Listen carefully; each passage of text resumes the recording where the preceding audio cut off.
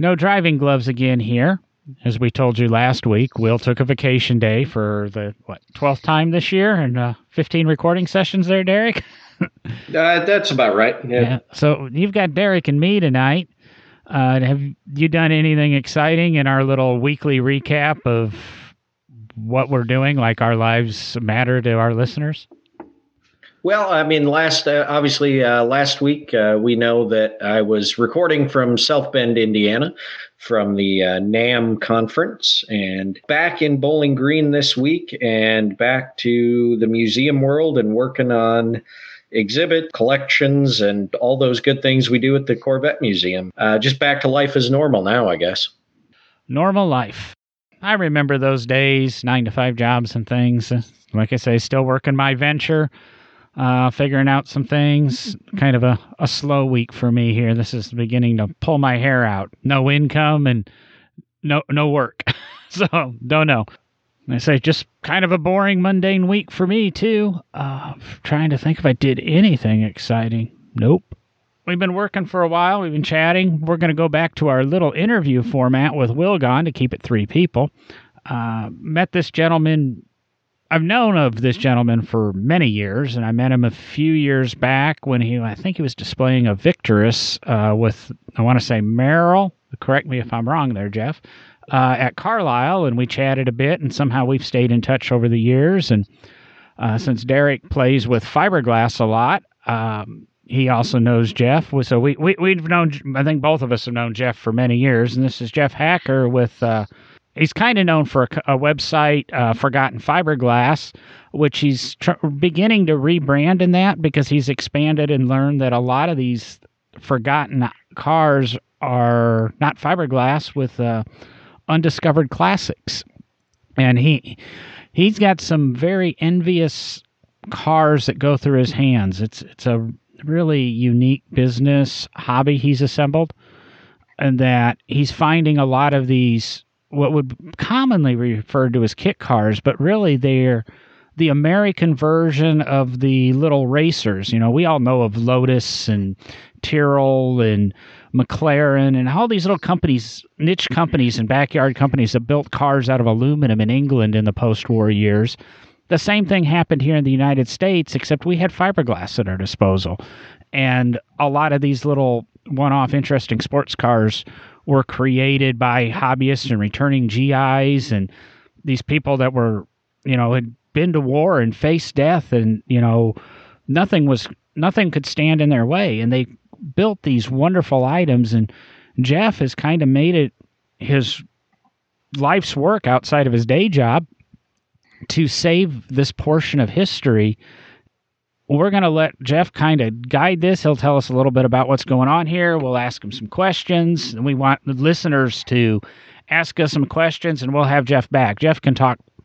We could do this 12 hours tonight, and Jeff could fill us in, and you would learn for all 12 hours. But let's see how it goes. And Jeff, would you like to do a little bit better introduction of yourself, and we'll get into this, or? That was a very nice introduction. Thank you for kind words and thoughts from both you and Derek. I am honored to be here and honored to represent the history and story of the post-war, and actually in some pre-war, basically the development and the exciting expansion of American sports cars. I always call it how many. I think I met Derek many years ago. I say, how many sports cars could you buy before the Corvette came out in late 1953? When it became available, at least in some numbers. And because I love that question, I've done that on TV shows and such to Ray Abraham. And the answer is, prior to 1953, if you wanted an American sports car, most people think you couldn't have any. Corvette was the first. Well, Corvette was the 51st.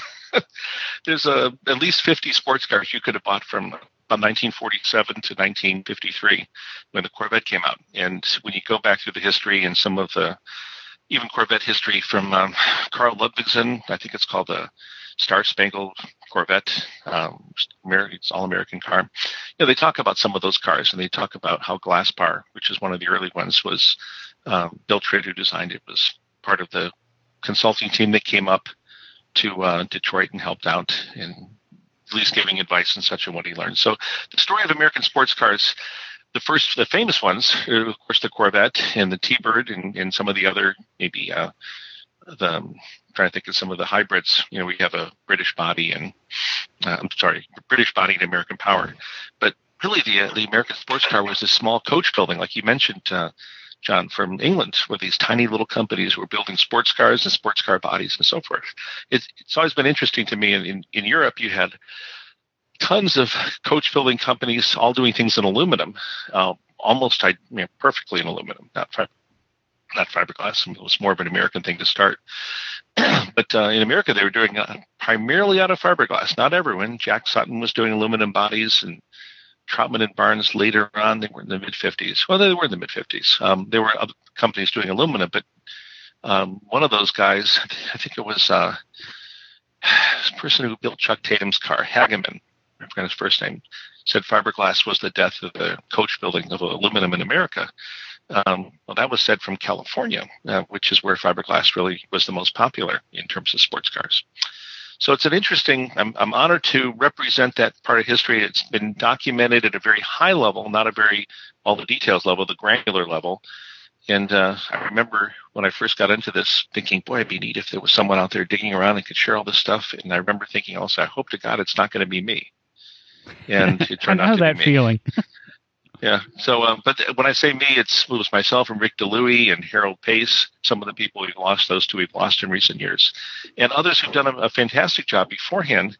But it was apparent when we started this in 2006 or 7, and I'm not kidding when I said I would love to, hope to God it's not going to be me because this is what's needed. But the reason I was saying that is not for a lack of love of it, but because I knew it would take an amazing amount of work to try to establish the legitimacy and the history and document that. Not that it hasn't been fun and exciting, but there is a flip side to fun and exciting. It can be tedious and heartbreaking, and at times just the amount of effort it takes.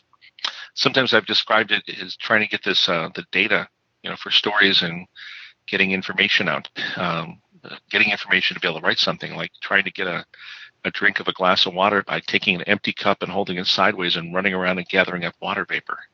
It's so hard to find information. It takes so long to identify if there are people from 60 or 70 years ago or families. But we've been surprisingly successful, way surprising for me, in gathering information.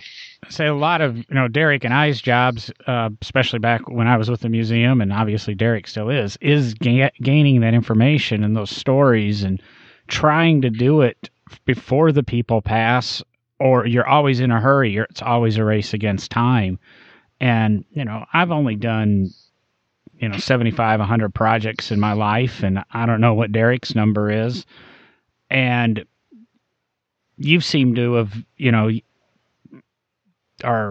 your website and that with the cars and what you have in your inventory, it's constant and ongoing. And I think I said to you in a phone call once that you have some excellent time management skills to be able to do the research you do and keep it organized, and then to keep it all in your head. I wish I had your time management skills and your memory.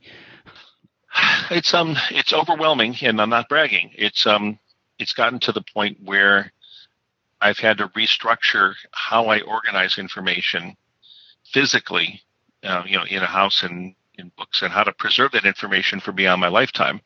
Simple things like switching from file cabinets to plastic totes that seal to keep out bugs and others, because money is a limited resource, and I can't collect it. And then being in Florida, a year and a half ago, here comes Hurricane Irma. And what do you think I did up all that night before the hurricane was going to hit? Because I live 4 feet above the sea level. I was out packing everything into totes and taking all that stuff out of the house so that the magazines and the brochures and things wouldn't be lost. So it's time management. It always looks better from the outside than looking in. But I've had to accommodate making sure that doesn't happen again, and I'm more prepared to go. And the totes are the one thing. They're all ready to go. File cabinets don't keep bugs out. File cabinets don't keep water out. Totes, I have half a chance to get things out so the hurricanes don't destroy them. So there's challenges that with research that aren't necessarily in the in the research handbook, usually it's about how to go about research, but there's a lot of other things. Finding a car, and we found the glass bar race car. Actually, we found the family that had found it years before, and one of the things they did when they found it was they had to get it out of the pasture because the horses were eating the cockpit. Saving a car from horses. So I don't know if that might be a first for me. I've heard of insects and snakes and bugs and chickens, and I don't know if I've ever heard of horses will do something called cribbing, and it's a habit which they grab their mouth and they'll against something that's very firm and pull. It's a habit of being in a caged or fenced off environment. So they were using the car to do that with. They weren't eating it. I kid about eating, but they were actually using it and kind of destroying the cockpit of the car. So there's a lot of interesting, strange little stories here along the way that you wouldn't necessarily see wouldn't think would be in a handbook of restoration or saving cars or doing research. Hurricanes on horses, oh my, like the Wizard of Oz. Yeah, I think it was just the horses maybe taking revenge on the horseless carriage. That may be what it was. But how dare you do that to us? Get in their last bite, you might say. Yeah. One of the things I really like about your website, Jeff, you've got a kind of a fiberglass history timeline. And of course, one of my big things as a curator and historian is kind of like what you're doing is trying to tell that story of how many vehicles were actually companies were playing around with these reinforced plastic bodies of some kind, be it fiberglass or organic material. I just think it's really cool to look through that timeline you've put up, and it really helps people understand what was going on in that just pre-World War II, and then, of course, heavily into the post-World War II era, with kind of this research into fiberglass and how they could make a vehicle body out of something other than, steel and any other aluminum or anything like that they had been using at the time and get away from metals.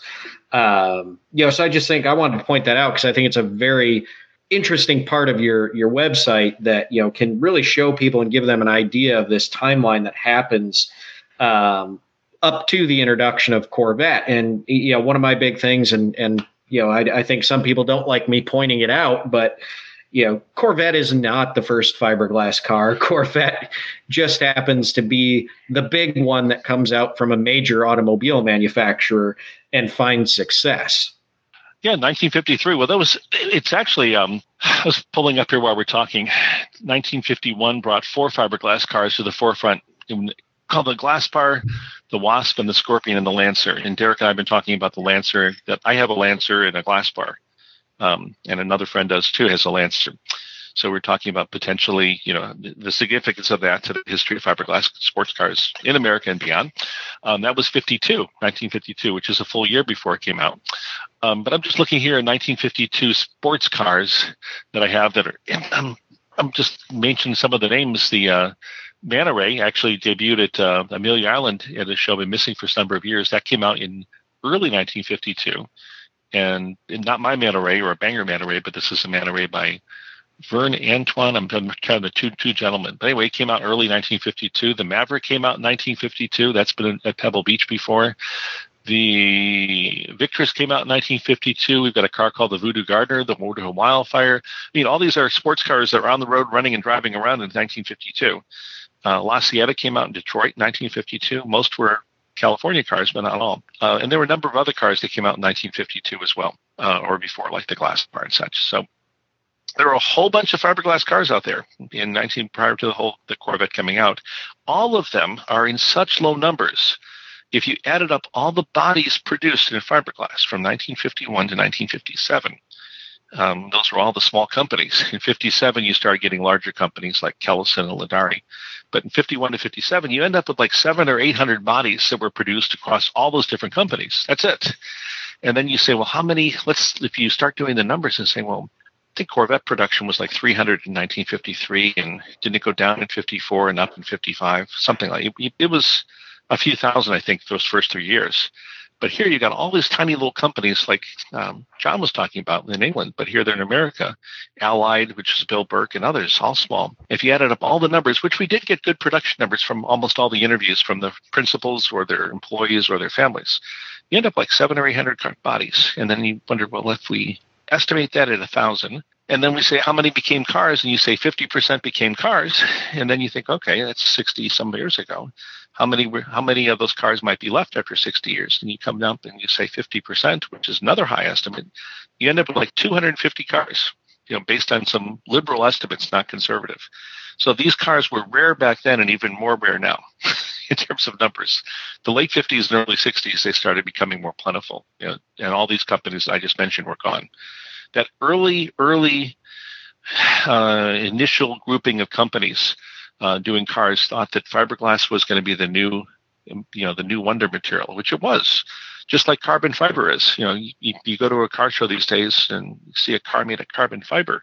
It's a wonder material. It's lightweight. It's resilient, strong. It can be repaired. It's expensive. Well, those were all the things that were true about fiberglass. People would flock to a car show to see a fiberglass sports car in the early 1950s. And guess what Detroit did? Most of all of their multi-million-dollar concept cars in the 50s, the Bonneville and most of the stuff that Joe Bortz owned, and they're all fiberglass.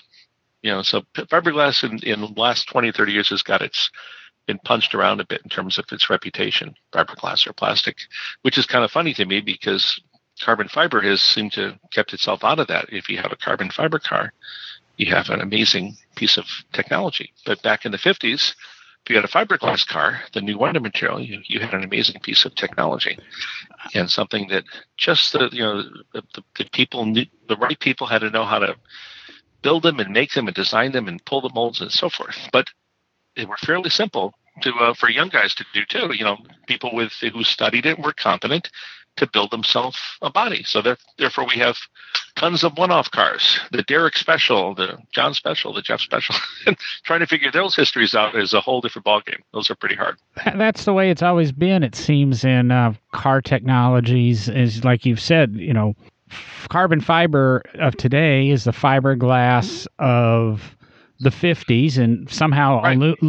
aluminum became the thing somewhere in between again, and it's just whatever's easy to work and handle. I mean, there was a point in time that Naugahyde was the interior to have in a car when Naugas were first, they figured out how to catch them and, skin them and create Naugahyde. And prior to that, I mean, I love cloth interior cars, and Derek will vouch that at one point in time, cloth was the material to have. That was the upgrade, and leather was frowned upon. And that wasn't because cars were all open, and cloth didn't take to open weather just like it doesn't now. And I just find cloth interiors so much more comfortable, and I don't know if I've ever burned my thighs getting into a cloth interior car like I do with leather seats and things like that. So I think sometimes the manufacturers have a way of playing with it, and marketing firms, and you've said carbon fiber is the way to be, and now all of a sudden 3D printing. Now we can 3D print, and we're printing with plastics again, and all of a sudden it's exotic because I made the material out of ABS plastic or PLA plastic, which really isn't that space age of a material. It means I can melt it and it'd re-solidify the way I wanted it to. I always like trying to tie some of this older technology and this older thinking into what the world is today. And you're completely right, is everybody's got to have carbon fiber now. And in listening to Bill Goldberg talk about, I can't remember if it was a Charger or something he was looking at, and you can basically get the whole car as a carbon tub now and put all the Mopar stuff in it. And you only save 600 or 800 pounds over a whole Charger doing it in carbon fiber. So it's not this miraculous, lightweight blowaway stuff. I mean, you've got to have some substance to it. While you were talking and a little bit about saving these cars and horses eating them and aging, and I was looking at your timeline Derek referred to, and 41 Ford made a hemp car according to your website, and I think that would be a thing that's discussed now. Oh, we can make it out of hemp. I mean, I think Cheech and Chong tried to do that in a movie in the 70s. But I think they did. But in going to your restoration, and I know you've been involved with a lot of restorations of these cars and I'm going to use Corvette as kind of a timeline here, post-war, pre-Corvette. Can you describe a little bit of how that fiberglass aged and is it difficult to work with? Does it have a lot of voids? Was one of my earliest memories of getting into car restoration. If it was built in the 20s, it couldn't be that exact. And one of the first projects I worked on was a 30 Packard and putting suspension pins into the thing. And big deal. They're painted or primed. I mean, there's got to be that much play. And I learned that just a thin coat of paint was too thick. And I'm going, these guys were pretty precise. Can you give us a little bit of insight on how that fiberglass construction was done in the 50s, maybe compared to what we would do today? Say Factory 5 lays up a fiberglass Cobra and what the difference is, or how it at least endured over, go from 50 to now. We're talking 70, 75-year-old cars in some cases.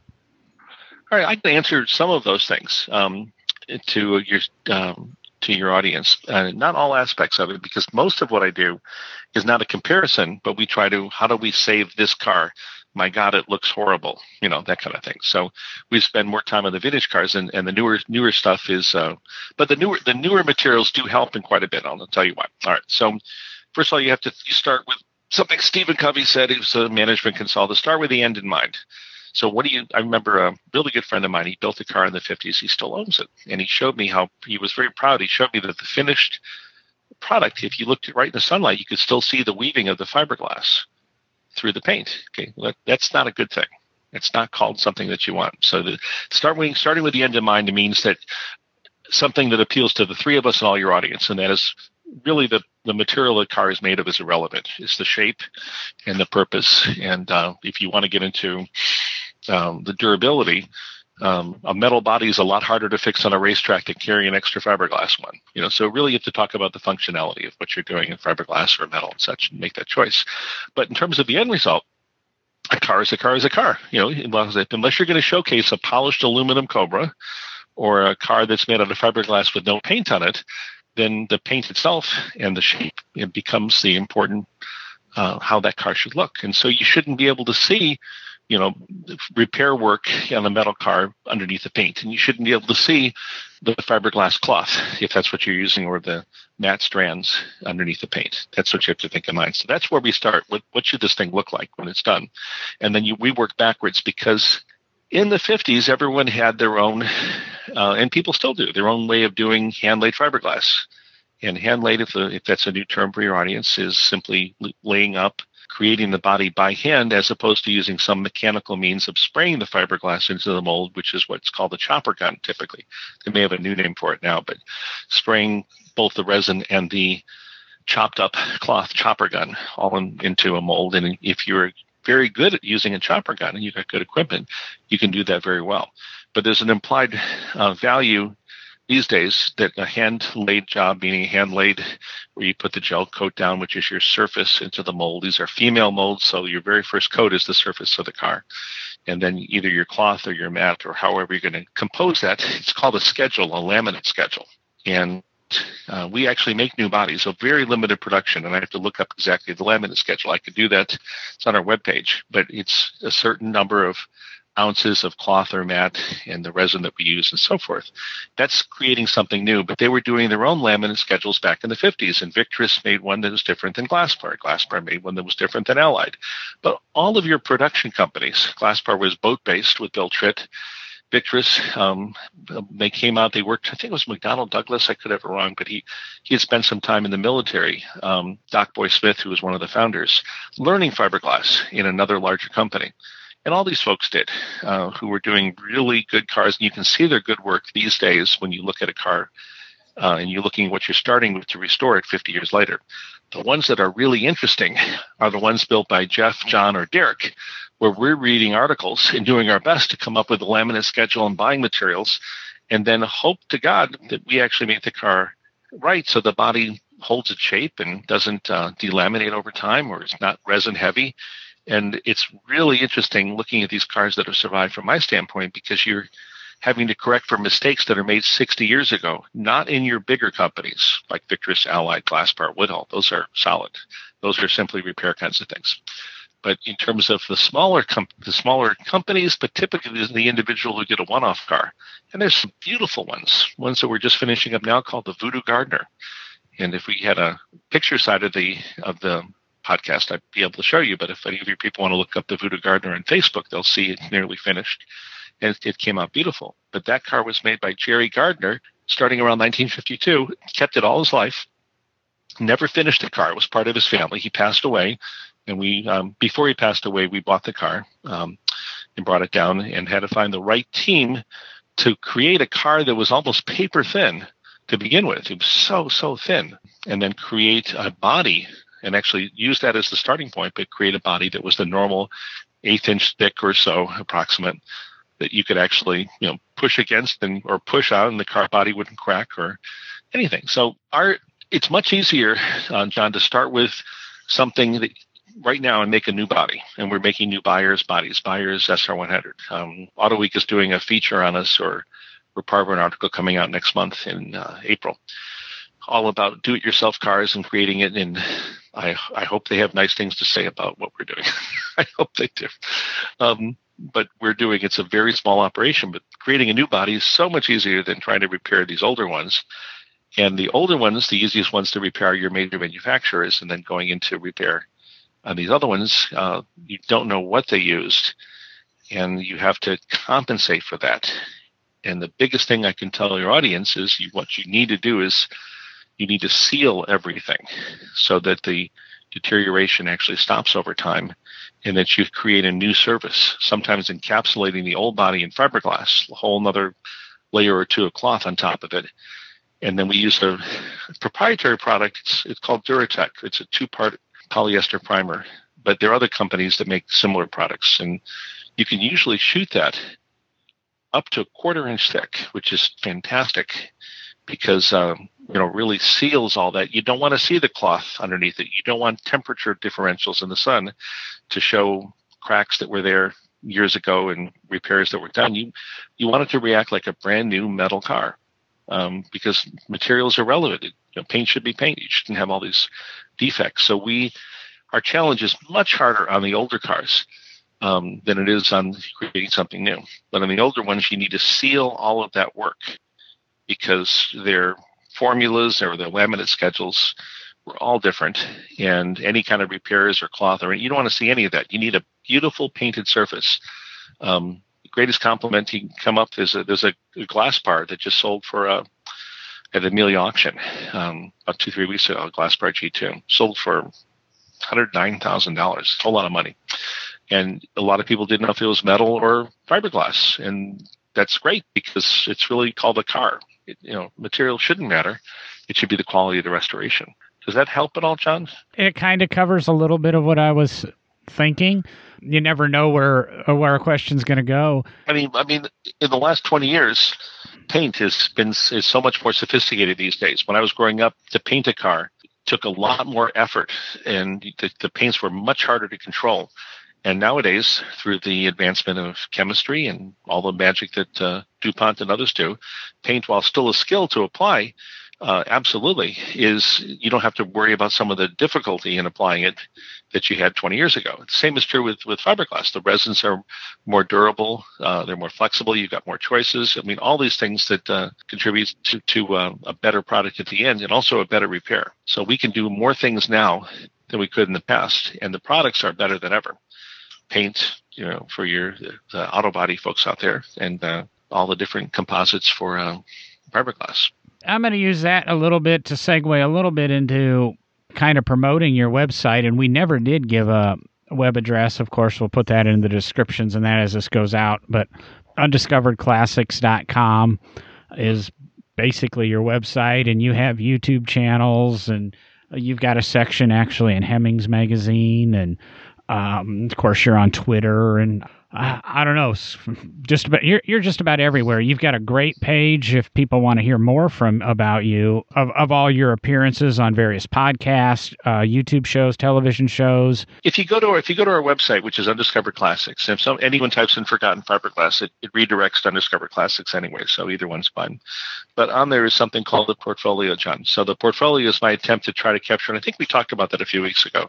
It's trying to capture all the different areas and where we've had an impact in over the years, or what we do we think uniquely or unique to us or different than others. And from the artistry, when we're restoring cars, we bring together a 3D team to create the car in 3D and use that to guide our restoration before we even start. And then our restorations start around those images, and we make changes that we're contemplating.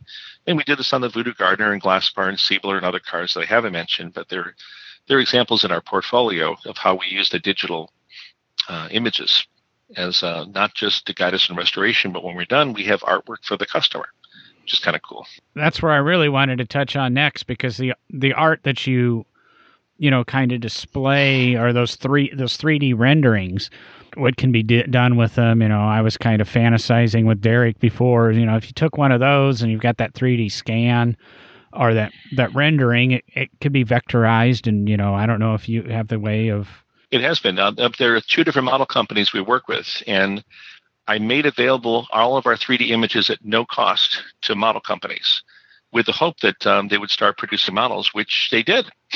And they're in 1/43rd scale, which sounds small, and I thought it was small, but I thought it was Hot Wheels size. But 1/43rd scale is larger than Hot Wheels, thank God, so you can see some details.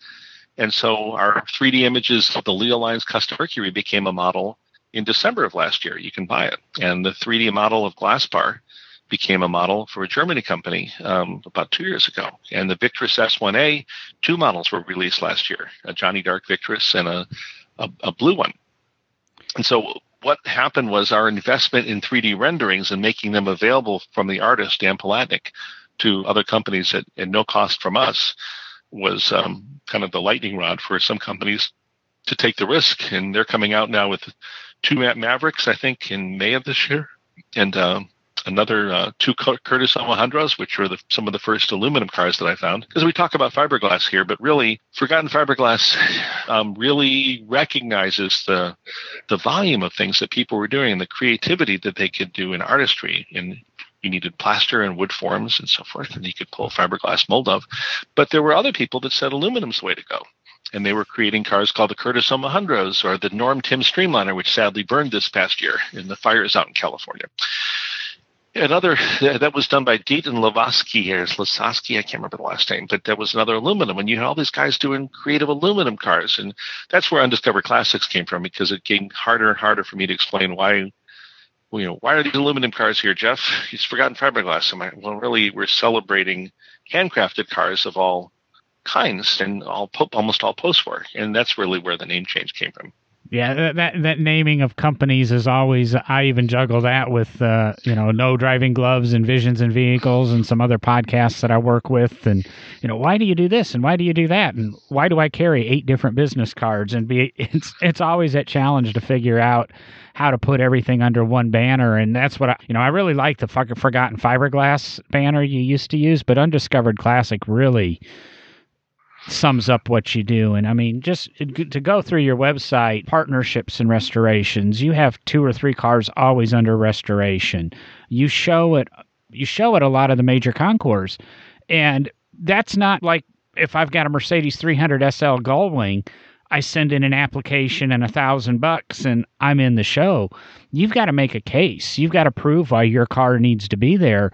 It's amazing the amount of work you do. And I'm going to ask, and tell me if you want it edited or not. You do a lot of this, out of your own pocket to benefit the hobby, like giving away the 3D renderings to the model companies or the vector. Oh, it's all out of my own pocket. I don't have any kind of trust funds. And you don't do it. I spend all my money. You've never met anyone who spent a higher part of their disposable income on the hobby. Period. But that's okay. This is in some cases, maybe it'll be returned. In other cases, maybe it won't.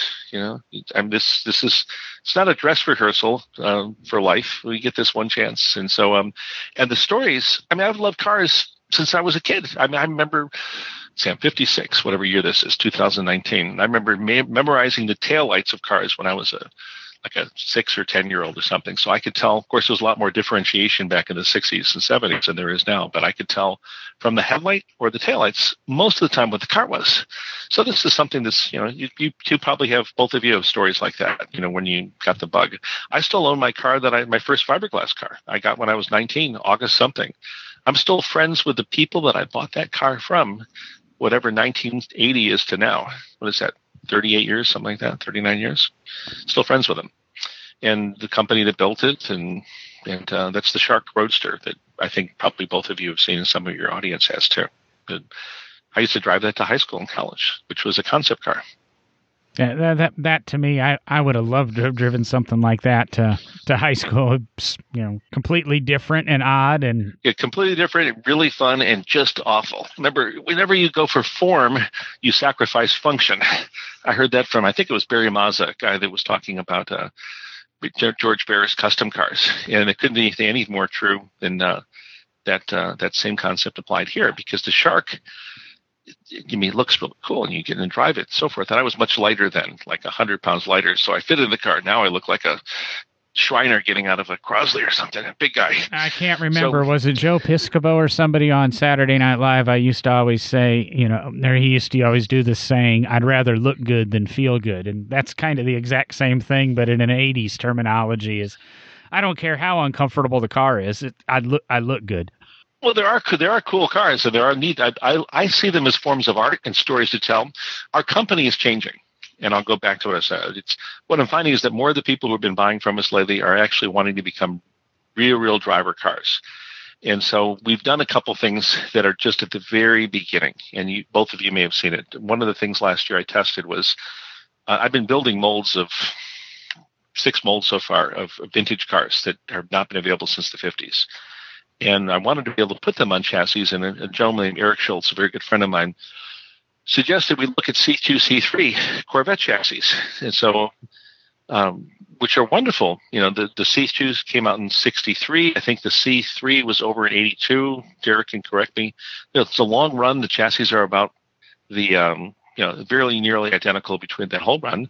And there are a lot of cars. We never have to destroy a car. There are a lot of chassis being upgraded, so they're available.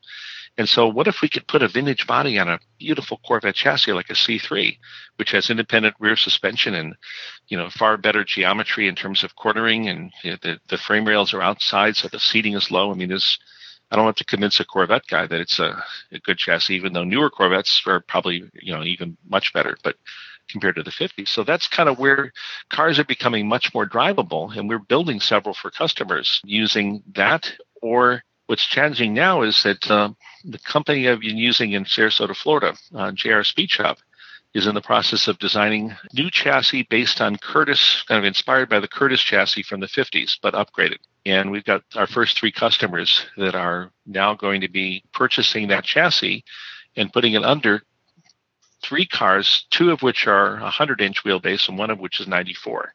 And that's going to be torsion bar suspension. And I'm like, this is really interesting. This is going a lot different than I ever anticipated.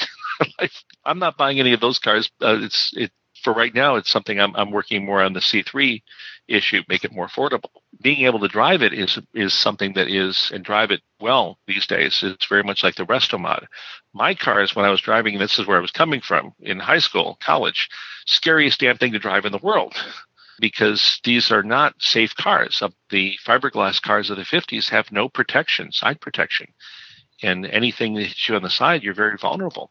So as you get older, you think of that more. And also a lot of the cars in the 50s, they were not balanced properly for weight. So when you took off a steel body and you changed the frame, which was perfectly acceptable, and a lot of those cars were built like that, the Victress and Glassbar and so forth, you then have to re-spring that, or your spring rates have to change, and some of that wasn't done, so they'd be very hard riding. But, you think back in the 50s anyway. A friend of mine used to have a 57 Corvette, and all the cars in the 50s were, many of them were kingpins, and they didn't have the sophisticated suspension that you'd expect in the 60s and 70s. So, even Cadillacs and old ones, steering box is not rack and pinion. Everything's a lot looser in the 50s and a lot harder riding than, of course, later on. It's if you want to drive we call them an honest sports car. That's what I call them. Corvettes, Thunderbirds, or any of the ones that were built like these back, like the ones that we cover in Undiscovered Classics. We just lost Jeff. Was that actually like a hang-up notification? Oh, or I wonder if his Bluetooth switched over. Yep, I assume. Here he is again. Hello? Yeah, it just ended. Phone call just dropped. I don't know what that was from. You never know. It's cell phone, so. All I was saying is that a car from the 50s, whether it's hand-built or whether it's a production, drives very differently from what we expect today. And so a very honest sports car, that's what we call these. There's not a lot going on sophistication-wise. They're very honest in terms of their performance and how they steer and such. Would be one of these specials from the 50s or any of the other ones from that are American from the 50s Corvette. And when I was driving my Shark as a young guy, that was kind of scary. And I drove a Wildfire recently for a little bit. And, the lack of side protection gets you thinking with all this emphasis on safety these days. Perhaps there may be a better way. And a lot of the newer customers that we have are producing new bodies or rebodying vintage bodies or rechassing, if you want to say, and getting them on things that are more performance and sports car oriented as well as race car, which kind of surprised me. That's something I never expected our business to go in. Because I love the vintage stuff. I have no problem with things driving like a truck. So I'm all right with that. It's called honest sports car. But my friends aren't. They want something better. Businesses have a tendency to go, we don't care what your plans are. This is what we want to do. I'm getting that with my new venture. And like you said, you've been pulled. I'm sure when you got that car back in 1980, you didn't think you'd be sitting here in 2019 with kind of the notoriety that you do have to the hobby and the industry. Thank you for the kind words. I gave the car away to a museum back in the 90s. I gave two of them away that I found and got them back 5 years later. So other than that short little, I had given them away to a museum that I thought could restore them. And kind of like I had foreshadowed earlier about careful what you wish for, or you know that I was hoping I wasn't the guy to do the research. I became the guy to figure out how can we restore these cars. It's pretty scary at first. How do you restore something that's 50 or 60 years old, made of this 50 or 60-year-old technique for fiberglass? But we've gotten pretty good, and people call in with questions and email questions, and I do our best job in getting them to people who are our resources for restorations, and they help them the best they can. But the good news is, these cars are fairly easy to restore. There's no roll-up windows. There's no air conditioning systems. There's often no trunks. Some don't have doors. There's no chrome. Imagine a chrome bill for a 1959 Cadillac. My God. Glassbar has a grill and some windshield posts. Victress has a windshield posts. Grantham Stardust has a grill and windshield posts, and practically all the others have nothing. They're just fiberglass bodies. Keeps them nice and simple and clean. That's actually become their strength. People, as long as they're willing to work on them, can save quite a bit of money doing most of the restoration themselves if they're talented. I like the fact that you were kind of going back to your childhood and stuff like that, and on the podcast a lot. And Jeff, I know you and I've talked. In my childhood, I grew up around my dad, who was a GM body tech and had every year gone to Tech Center to learn on the new Corvettes, fiberglass, stuff like that. Talking about knowing how to identify cars and things like that, and mentioning the movie Johnny Dark, it brought back a memory, which is one of the other cars I grew up around that was fiberglass, was the car that was, and I'm a historian, so I'm going to say this. I've never done the research on the car, but it was claimed to be the Glassbar G2 that James Garner owned that was used in Johnny Dark. And I grew up around that car. My friend Mike Lester owned it in the Tascadero, and then Mike sold it to someone, I'm not sure who. Okay, yeah, and when I grew up around it, it was in the Mitchell collection in Owasso, Michigan. Oh, okay. I didn't know that. Interesting. Yeah.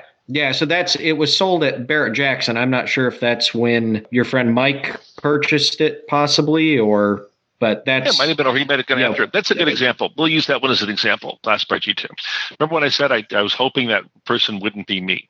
Because where do you start? There's virtually no information. So if anyone says, I own the Glassbar G2 that was in the movie, how do you prove either direction? first of all, where do you go for the database? It's kind of interesting. So I don't have the answer. My background is a PhD in industrial organizational psychology, and all that really means is I make mistakes in a very, very narrow area. That's really all it means. But I'm basically a researcher. You go after information. You don't necessarily go after the detail on a specific car to say, well, let me figure out who the Johnny Dark cars are. And it's going to take a long time to figure that out. And it did. I went and became the docent, or I worked with the staff at Universal Studios to go through, and I visited them on site twice to go through all their files and pick up all the extra photos that I could. That were just their professional photos, but they also had wardrobe continuity photos that helped us establish what the cars look like from behind the scenes. We found a number of people who were there, but no one took any photos, or if they did, they haven't lasted over the years. We haven't been lucky enough to find them. But we did go through, and we got all the production notes, 11 pages, talking about the people who built each of the cars. I think they're on my website, Derek, and it did not, I say each of the cars, many of the cars, not each of them. So they talked about the designers of the cars. They got some of that information wrong, by the way, too. So at first I used to think research, and the two of you have experienced this. Okay, good. Let's go back and get the written documentation in the magazines and so forth. And then you go out and find the people, and they're like, well, look at what it said. And they're like, no, this is wrong. This 80-year-old person I'm working with. So you find out that the written documentation is terrific, and then you go out and find the people, and then they fill in the gaps because stories aren't always accurate. I hope my stories are, but I'm sure they're not either. So you do the best job you can. So I became the historian kind of for the Universal Studios. I'm not sure if they stole my name there, but I tried reaching, what's his name, Tony Curtis, when he was still alive. And I reached his agent. We talked back and forth. And he said, Jeff, it was so many years ago, and I made so many movies, I don't have any of the detail really left. And Tony Curtis had a fantastic career. I was lucky to even reach someone through him, but he didn't have anything in his files about any of the cars. And then you start going through who were the drivers. And we found out through Chuck Tatum, if either of you know, Chuck has passed away since, he was one of the drivers. And he knew the other drivers. And we started making a list and then verifying that through relatives of the other drivers. Phil Hill was a driver for the movie. Dick Freeland was an Indy driver, and he was one of the movie. I have a whole list of all those. And you hope along the way you get more information. And this is just a little window into the kind of stuff. And then you start going through the production notes for the cars that were there. Like, did Woodhill Wildfire know whose Woodhill Wildfire it was? And it turned out to be a factory car. And what about the Victress? And we actually tracked down that. And we found most of the cars that had been in the movie. The glass part is a little bit harder. Because I've never been able to find out whose glass part was. Bill Tritt designed the car and was the company owner. Matt Tritt and Greg Tritt are his sons. And they had no involvement with the movie, unlike the Victress people who did have involvement with the movie, and they knew whose car the Victress was. And that car has been found. Virgil Rice, I think it was that one. I have to go back and look at my notes. And that car is owned by Alan Emery in Southgate, Los Angeles area. So we've tracked down and found most of the cars. But the glass part, they never really identified. I've never been able to find out who built it. So I can't prove or deny or anything the James Gardner car, but I can tell you that it doesn't match any of the features that were on the car in the movie, like the recessed spare tire or the dashboard. Things that you can see in stills have no bearing on the car that was the white one that shows it was the James Garner, blah, blah, blah car, which, by the way, doesn't mean it wasn't changed over there. So this is not a gotcha kind of thing at all. I'm just telling you the interesting story of research that may be boring or interesting to your listener. And so I still don't know which one who built it, but usually I'll probably find out someday if I'm lucky enough. Someone will say, this is my dad's car that was used in Johnny Dark. And that'll be interesting if I do find that. But we have, I think we know 6 of the cars and who owns those cars of the 8 cars that were in the movie. And for those of you who are looking at the movie, Tony Curtis and Piper Laurie and Don Taylor starred in a 1954 movie. June 1954 it was released, called Johnny Dark. And at the time, it was the most significant sports car and race car movie ever done by Hollywood. And if you don't believe it, just read their production notes, which are 8 or 11 pages long, which were made for public consumption, and all these things that they did to gather SCCA and sports car community around the release of the film. And Tony Curtis and Piper Laurie were A-list artists. Because if you look at the movie now, I don't know if you both have seen it or not, but if you check it out in the future, it's what you and all of us would call a B-level movie. And I mentioned that to Chuck Tatum. He goes, this was not a B-level movie. You didn't stick Tony Curtis and Piper Laurie, and Chuck was one of the drivers. You Chuck and his friend got paid $5,000 for keeping the Woodhill Wildfire running in 1953 in the fall when they were doing the racings. And that's a lot of money back then for keeping it running. They had a hard time with that 6-cylinder, 2 carbureted or 1 carbureted engine. It was a Willys engine going. So some of the stories you get from some of the people also can give you indications. I don't know a thing about that glass part other than what I can do comparing the white car, the car you grew up with, and the studio movie, stills, shorts, and so forth. And no one's ever claimed they had it. And if I had a car in a movie, I would let everyone in the world know that it was my car in the movie. So it's always funny that we don't know the Curtis that was used in the movie. I've never been able to confirm the glass bar. And the other thing is funny is of the one car that was used in the movie, the Woodhill Wildfire, the red one, the 7 have been found, but actually only 1 matches the research. And to answer that question, I went and did a whole story on if someone has the Woodhill Wildfire from Johnny Dark, here are the characteristics it would have based on known facts that are verifiable. So only 1 car has ever reached that criteria. It's owned by a guy in Colorado. Hope I didn't bore you too much. No, I think that's very interesting because, one of the things John and I occasionally talk about on the show, being kind of the 2, museum historian types, is, how difficult it can be sometimes to prove some of these things. And I mean, this is just another case and a unique case where it's hard to prove it with mass produced cars. Sometimes it's even harder to figure things out on these cars that were, only a handful of them built, and you're trying to prove which one is which, and that's part of what I think especially the 3 of us that are on the show tonight, really, really part of what we love about the jobs we do is the research end and trying to really prove or disprove what is out there. And that's why I kind of put that caveat on the front of, I haven't done the research on the car. That's what I was told as a kid. Yeah, well, there's nothing. Can you fault the person? Let's say that it isn't the car for the moment, because I can't tell you if it is or isn't. Let's say it's not the car. Can you fault someone who found the car? How many glass bars has anyone seen in their life? I mean, up until my research, I hadn't seen any. I've only probably seen about 10 now. They made 100. But if you're a car guy, most car guys don't even know what a glass bar is. So you see one, a lot of people think it's instantly the movie car, if they knew the movie. So that's another big leap. So a lot of people, it gets even more interesting where I had a family, and this has happened more than once. They had, I'll make sure, a Victress C3 coupe. And they told me that their father designed and built it. I said, well, here's the brochure for the car. He said, well, it must have been, my father must have designed it for the company. He said, no, Miro Polly's 85. He owned the company. Here, you can talk to him. He designed the car. Here's the article showing him when he was 22. He said, well, there must be some mistake. I said, no, it's not a mistake. It just simply is, information that wasn't complete. And his father always built the car. I said, well, your father built the car and has every right to call it whatever they wanted to.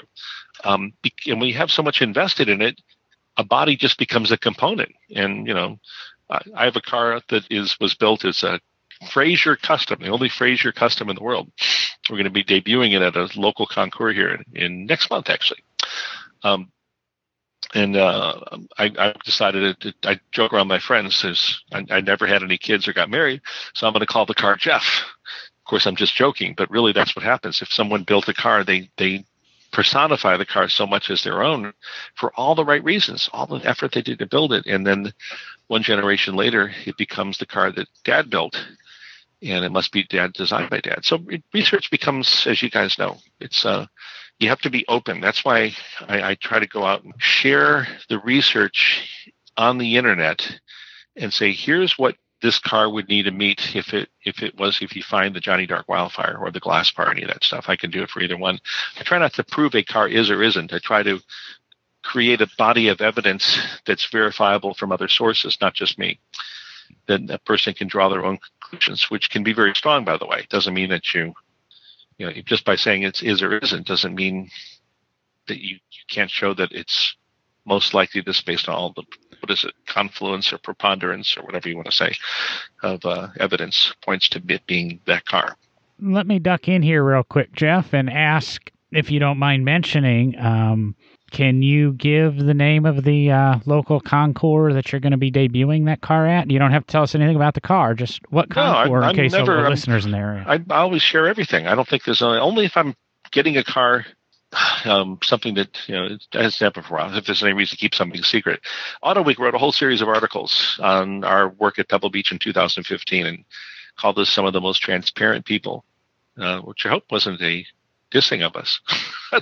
We just shared everything, showed the whole process of restoring a car, getting it ready for Pebble Beach, and what we did and so forth. So we don't really I think sharing is the best way to go. Tampa is starting a Concours de l'Elegance. They've actually had two start up in the last year or so, a couple of years. And one's called the Cigar City Concours d'Elegance, and the other is the Gasparilla Concours, which is next month. And we wanted to be part of both of them, but the situation the past year allowed us only to be potentially part of the Gasparilla. I've got some restored cars, and I got unrestored cars, but you both know it's kind of interesting at Concours. What are they starting to show? Survivors, and survivors at Concours are getting more and more attention. And so I said, well, I've got these two survivor cars. I have these couple of restored cars, and they picked both of my survivor cars. So at the Gasparilla Concours d'Elegance in Tampa, Florida, somewhere around April 17th or 13th or something like that, we're going to debut two cars. If I can get my trailer down there and load them up and move them a few miles. One is the 1954 Frazier Custom, which I've searched for 10 years before I found this. A story in Hemmings all about my searching for that car. Turned out a friend owned it. For many years didn't tell me because he didn't know I was looking for it. Well, I thought that was kind of funny. So I ended up buying it from a friend who had it. The other one is it's a 1954 Frazier. It's a whole custom body, all done out of metal. And I think it's got a terrific story. I think I'm owner number 3 or 4. And it was built and preserved for all these years. It's actually pretty much in original condition. And there's not much information out there about it yet because I haven't started promoting or talking about the car. And the other one is the 1937 supercharged Cord Phaeton that's been stretched and put on a new chassis. And the person who's helping us may be known by Derek, Carl Ludvigsen. I mentioned his name once before. I did that famous Corvette book. It's in your library. I'm just not sure if you know Carl or not. Carl's in his early 80s, and when he was going to college in Boston, photographed this car. And the reason he photographed it is a 1937 supercharged Cord, beautiful shape, and stretched by 2 feet at the cowl like a Bugatti Royale. I think it's 2 feet longer than any other Cord made. And it's been available for a while, and it wasn't hard to find. But what's hard to find is who actually built the darn thing. And that's what we're trying to do because the workmanship in the car is terrific. And in order to stretch a cord, some people call it the extension cord. In order to stretch one, you don't have a chassis to work with. It's unibody. It's got a subframe. Mm-hmm. And so whoever did this car started out by using a car that was about 2 feet longer and then rebodying the Cord Phaeton onto this chassis and then taking 2 front cord clips and changing the hood and doing masterful workmanship on the car, so that I can't even find the seam of where it was done. I know exactly where it was done, and I'm still marveled to this day. And it's Survivor. It's got rust on it and beaten up, and the red leather interior is torn. And it's a little bit less of a Survivor than I would call the Frazier Custom I have is much more of a Survivor, much more presentable. But they wanted both of these cars, and the Cord takes the whole darn trailer. It's enormous long. It's send you some pictures of it at some point, or people can look it up. Audience, crazy long. But anyway, it's a Cord Phaeton. They made about 250 Cord Phaetons in 36 and 37, and this is the only one that was stretched. Of course, not by the company. This was stretched probably in the 40s and early 50s, and that's when Carl Ludvigsen found this car in Boston and took 4 photos of it, which help establish its validity that it was done back in the day. Now I got to still find out who built the thing, which is what I'm hot on the trail of as we speak. I love that Cord. I actually chatted with Derek about it before the show, sent him some pictures, and I think he sent that off to somebody else who's in the Cord family of knowledge. But if anybody wants to see that, of course, as I go through and edit this show, I'm going to pull a lot of photos from Jeff's site and from the internet and share, so we can visuals will be out there throughout the week on definitely Facebook, and if you're lucky, I'll get them to Instagram too. But we've chatted with Jeff for a little over an hour now, and what I'm going to ask the listeners is if Jeff's a good friend of both of ours, or a friend of both of ours. I don't know if he classifies Eric and I as good friends, but we can bother him again and get him out on the show. So check out his website, see what he's got. He treasure trove of knowledge. Like I said, we could sit here and talk 12 hours. We could, Derek and I could just say, Jeff, tell us, and he would talk 12 hours. Give us some questions. Ask us some stuff about things on his website. He knows a lot. He's, I think, very modest in what he puts out there for his knowledge. I always enjoy talking to him. It's always a wonderful chat. And he's out there. Derek and I mentioned him on the show a couple of weeks ago. And, of course, I took the opportunity to tag him on social media because any publicity is good publicity.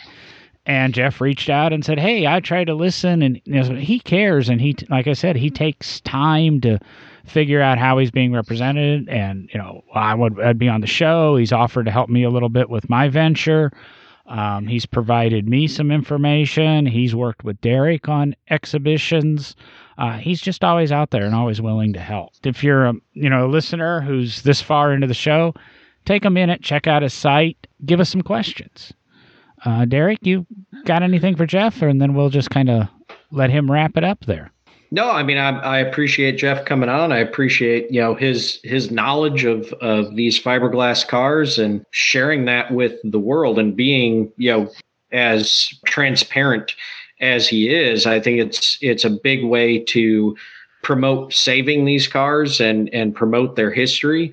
It's fantastic. I was actually just sitting here thinking I've always been intrigued by fiberglass my whole life just because of what my dad did and kind of learning fiberglass early on. And I'm sitting here at my desk where I record, looking at, actually found at an antique store, 1950s era bullet shade, what they would call kind of TV lamp, used to go on top of the console TVs.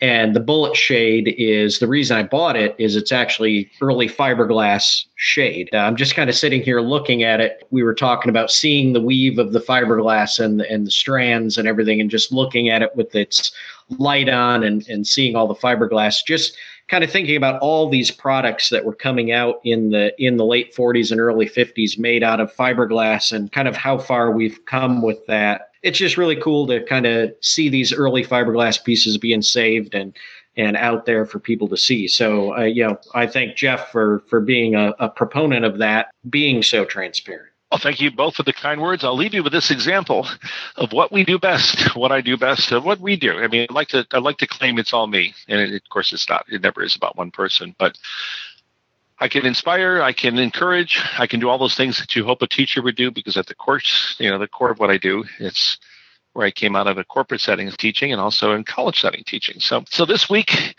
is a cool example of another thing we did. About 10 years ago, I found a good friend, and sadly, he was a car designer, and I'll mention more of the name if you have me back on again and share you, but a car designer, and he did it for small independent companies and race companies and built himself a future car. It was fantastic. We debuted his car at the Milwaukee Masterpiece in 2013, I think. Hadn't been seen since the 1960s. They call him Chapelar or such. But anyway, he also had other cars that he never really shared with other people. And I've been working on trying to purchase one of the cars from him. And I'm actually able to do so. And it's not a car. It's an RV. And the RV was built in the 1970s. And he took it to Canada from Chicago. And he took it to England. And he took it to around the Queen Mary. And I got photos of that. And he took it to Europe. It's been all around the country in shows. It was extremely famous. It was all in fiberglass, which I think is pretty cool. And if you remember, GM did some trucks of the 60s and 70s. One of them was called the Bison, a very futuristic looking truck. Kalani did another truck. This is one of these trucks or RVs that's super futuristic looking. As far as I know, none of those, maybe Kalani's truck has survived. I think because Kalani's still around 90 if he's around. But he's a European French designer, if I recall. But I don't think the GM trucks have, or any of the other futuristic trucks. And this one's a futuristic truck, has a whole interior with fireplace and hasn't been moved or touched in 40 years. And I've been trying to acquire it for the last 10 and save it. And that's what I was just able to do. So we're, as of yesterday, making plans to move it from Chicago down here. It should be very interesting. Probably post it in one or two magazines. It looks like it's right out of the 1970s and 60s futuristic cars that you don't expect would survive. And that's a lot of what we have. all these cars, they've written books and chapters. I think I go out and find the cars that people think have been extinct and gone and destroyed for decades. And I've always thought they were out there. We just have to go find them. And we found a heck of a lot of them, it's a heck of a lot of them. And we try sharing them when we can. Anyway, more to share in a future one. If anyone's interested in futuristic trucks, that's what we're bringing home in early April 2019. Always exciting down there in Florida at your place. So we'll look forward to that, and I do hope to have you back. Yeah, thank you for the invite to both of you. I hope provided some interesting stories for your listeners and such. And I'm always available if people have any follow-up questions. They can email me or call me. So, well, thank you again, Jeff. I'm about ready to call it an evening. Derek, you got any last words or? No, I've got to get back to work on stuff for the house and for work. So it's going to be a late night for me, but it's been a pleasure recording again this week especially with Jeff on. Oh, thank you again. And I'm out of here. Okay. Thanks guys for the opportunity. Be well. See you later.